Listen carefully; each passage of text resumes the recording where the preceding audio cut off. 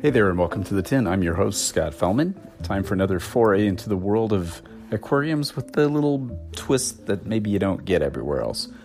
I'm still trying to think of a great intro to this thing. We'll probably be 3 years into this before I actually figure out a decent intro, but let's just go with whatever I say at the moment. But if you have an idea, let me know. Anyway, today I want to talk about how relaxing this hobby is, or how it's supposed to be. I mean, for some of us, what may qualify as relaxing is shockingly stressful for others, right? Now, do you know one of those people who just freaks out every single time they find like a snail in their planted tank, or they see a little spot of algae, or, maybe just something doesn't look right this morning, even though it looks the same way it did, yesterday morning? Or are you that person? I think I used to be, sort of. I was one of those fish geeks who, upon seeing some little problem in one of my tanks, say a piece of wood slightly askew, or maybe an aggregation of sand that was blown into one area by a power head or whatever, would just freak the F out and, have a towel down on the floor, sleeves up, and be in contact with the water in like a minute to correct the issue. Like, drop everything. Yeah, my fishy friends thought I was a bit overly reactive when it came to my tanks. And I admit I probably was. And I think the origins of this behavioral issue, if you will, can be traced back to the days when I had, my aquariums in my bedroom when I was a kid. And of course, one of the conditions that my mom placed on me was that everything had to look presentable at all times. And of course, I quickly learned that presentable to a mom is far different than presentable to a 14-year-old fish geek with 7 tanks in his aquarium and in his bedroom. And of course, compliance was really important if I wanted to get that 8th tank in my room, right? Survival skills, that's what it was all about. It sort of guided my thinking in this hobby for a very long time. So I learned to deal with the small problems quickly and efficiently. Always did, and I do even as a grown-up. However, there was this thing that would happen when I dealt with stuff in my tanks. Those small problems that would crop up from time to time. Well, of course, many of these small problems led to me rationalizing the need to make one more adjustment to the wood, or trim this coral in the case of a reef tank, or move this plant, or maybe tweaking the orientation of a couple of pieces of rock. And my thinking was, well, I'm already in there, right? Easy. Yeah, I became sort of a perpetual editor, if you will, when it came to my aquariums. I was constantly tweaking things, and it was really easy to lose myself in these little, so-called little projects. Stuff that, innocently starts at 7:30 a.m. and results in a 4-hour call in to sick to work, 5-towel project of serious proportions. Now, for your information, I often refer to the number of towels required for a project as a measure of its seriousness and complexity. And it's a pretty good measure, actually.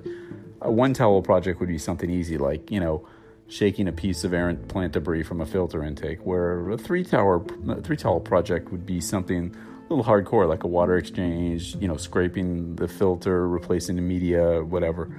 Now, a 5-towel project is an all-hands-on-deck, man your battle station sort of prospect. The innocent, I just have to move that one piece of wood thing that turns into like a all-morning, mind-bending, total redo of your tank with the new look, stuff everywhere, full-on restart mode. You really didn't want to be around me during those 5-towel projects back in those days. Yeah, those 5-towel projects. I think that since I really dedicated a huge, part of my fish keeping life to this natural botanical style aquarium genre, I learned to relax a lot.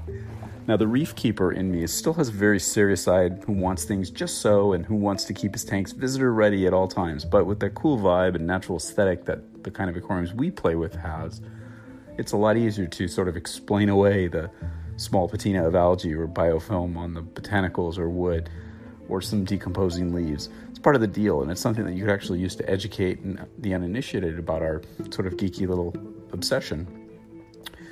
So, yeah, I suppose you could say that the natural, blackwater, botanical, brackish, whatever aquariums that have made me a lot less, more of a drama queen, I guess, than I used to be.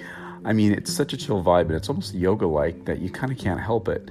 And it really doesn't matter how complex the job is or how unusual the end product is. It's kind of enjoyable and just really fun. And once you look through enough of these underwater pics or videos of flooded forests in Brazil, you come to the realization that all this stuff, the detritus, the biofilms, the decomposing leaves, tinted water, all of it is simply the way many natural systems look, and that you're working with nature rather than resisting it. Nature seems to find ways to do stuff better than we can, even though we may not always fit the conventional aquarium definition of beauty with our interpretations. And once you accept this, you'll find yourself creating aquariums that actually try to replicate what you once thought was actually ugly. You come full circle. These little imperfections you see in your tank, which used to cause such stress, they're just nature doing her thing as part of a cohesive whole. And an existential crisis is easily averted when you make this mental stretch and understand just what this botanical thing really is all about. When you realize that it's all part of a process, a system, one that was perfected billions of years before you were born, once you get that, you'll totally get it. It's mind-blowing, it's humbling, and it's altogether inspiring. The stuff that used to send me in a red alert mode is simply not that big a concern in the grand scheme of things anymore. Accepting this, appreciating this, changed my perspective on the way I keep aquariums forever. It's healthy. Well, comparatively anyway. I still hate water spills, clutter around my tanks. I still like to keep the front of the glass clear at all times. However, if a piece of, decomposing mangrove leaf is blowing into the current or a piece of wood is a little bit of biofilm on it, I chill. No freakouts, no existential crises. Of late, the everyday challenges of maintaining this type of aquarium are simply making sure that everyone's okay, everyone's healthy, all the equipment's functioning normally, the usual stuff that most aquarists do. Sure, I still worry about the new fishes I added or, wonder if that small female Dicrossus is getting her fair share of food. But these are the inescapable common parts of the game of aquarium keeping, and they'll continue to crop up whether your water is bright white and clear or dark tinted and murky. Doesn't matter. It's how you approach this stuff that's the difference. It's a lesson taught to me by nature.